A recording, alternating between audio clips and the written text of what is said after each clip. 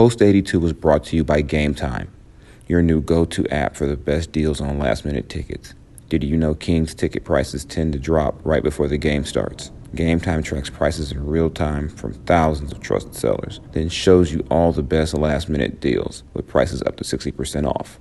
More than 12 million fans have downloaded the Game Time app and discovered the fastest, easiest way to get into the game. There are tickets across all major leagues and teams. So head to the App Store or Play Store now to download Game Time and score awesome deals on last-minute tickets. Hello, everyone. This is Jason Jones with your Post 82 podcast following the Kings' 122-112 loss to the Portland Trail Blazers at Golden One Center.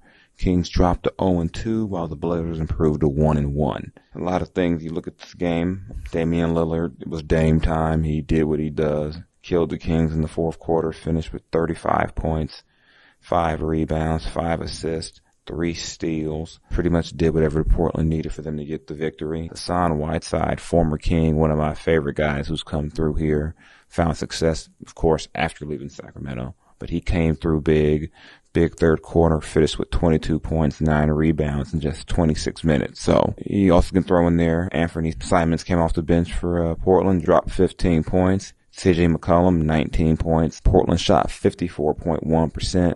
Did what they seem to always do against the Kings. Good effort. Take care of things. Portland was down 7 late in the second quarter, about 3 minutes to go. Closed the half out strong to tie the game and then just took over in the third. Outscored the Kings 37-27 in the third. Pick it from there. De'Aaron Fox led the Kings with 28 points. Also had 6 rebounds and 5 assists.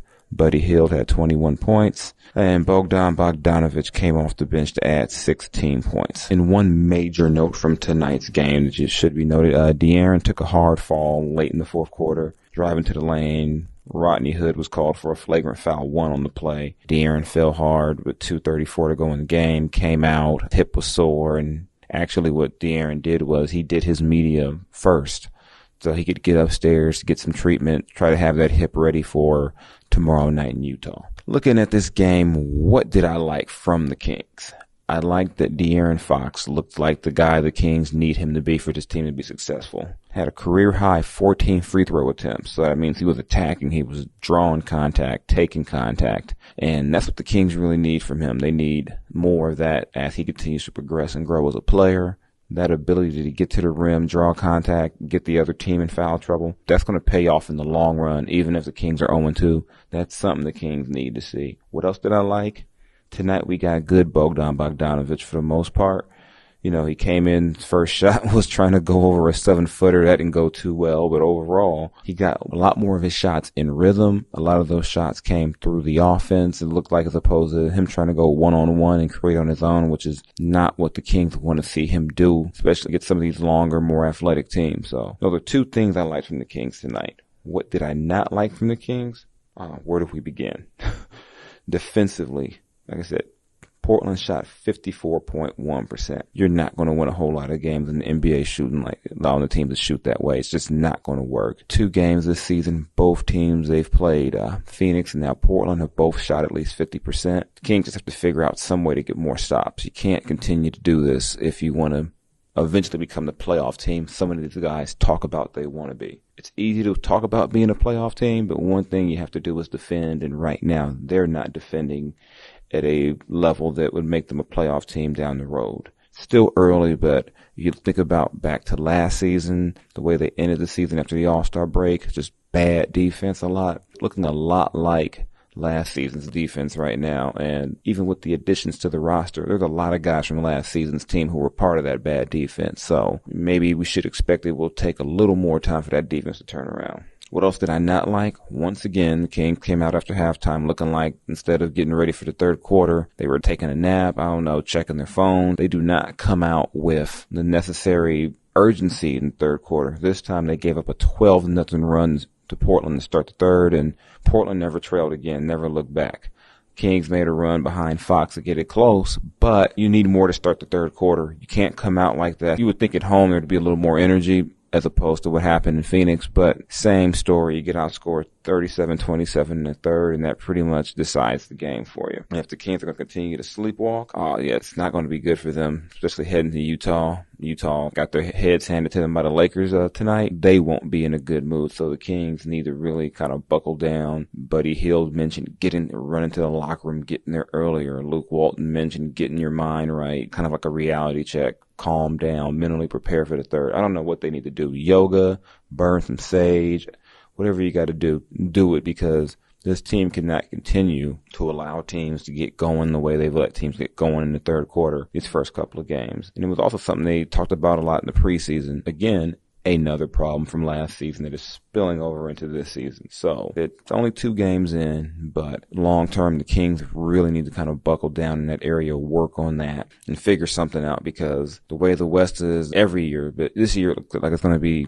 even tougher. You don't want to keep piling up these losses, and before you know it, you're 1-3, 0-4, 1-5. You don't want to have to dig yourself too big of a hole to dig out of, and they can start digging themselves out of the hole if they pull out a win at Utah, but that's not an easy place to win. And unlike last season, when the Kings kind of surprised Utah probably with the way they played, Utah's waiting for them. So the question becomes now, as for the Kings, where do you go from here? What do you look to do?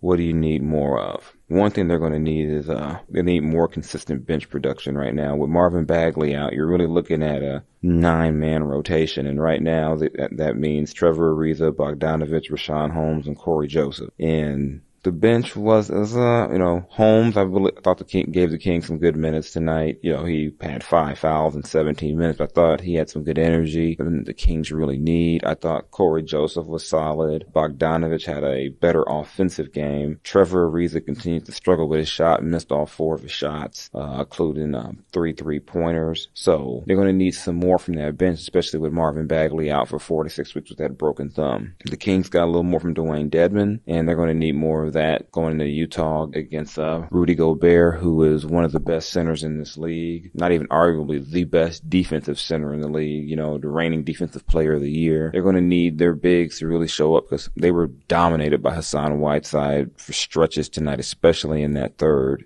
So they're going to need Dedmon, who tonight gave them 6 points and 8 rebounds and 5 fouls and 4 turnovers. They're going to need more from him going forward, especially without Bagley, because one of the plans this season was to play small with Bagley as a center. Without having Bagley as an option, they're going to need Dedmon to kind of step up, be more of a presence, give them a little bit more. And that's also going to fall on Holmes and Nemanja Bjelica. When Holmes and Dedmon were both in foul trouble tonight, the Kings had to use Bjelica as a center, and Harrison Barnes even played some center tonight when they went small. And going small was a strategy to try to get Whiteside out the game, but all that did was give Damian Lillard, license to do what he does, and he just went off with Whiteside on the bench. And probably one of the funnier moments of the game is Whiteside standing up on the bench while Damian's shooting a free throw, pointing to the wrist. We all know what that means. That means it was Dame time, and the Kings fell victim to Dame time again. So, going into Utah, those are the things I think the Kings need to continue to work on. That's what I see them needing to build on. And if they don't make a few more strides soon, you're looking at 0-3 with Denver coming up on Monday, and that's another game that's it's a top West team. This thing can get to 0-4 real quick. So that's all I got for everyone tonight. You can hit me up Twitter, Mr_Jason Jones. If you want to laugh at Instagram, it's at Mr. Jones LBC. This is Jason Jones for the Post 82 podcast. I will catch up with you later after the Kings play the Utah Jazz. Take care.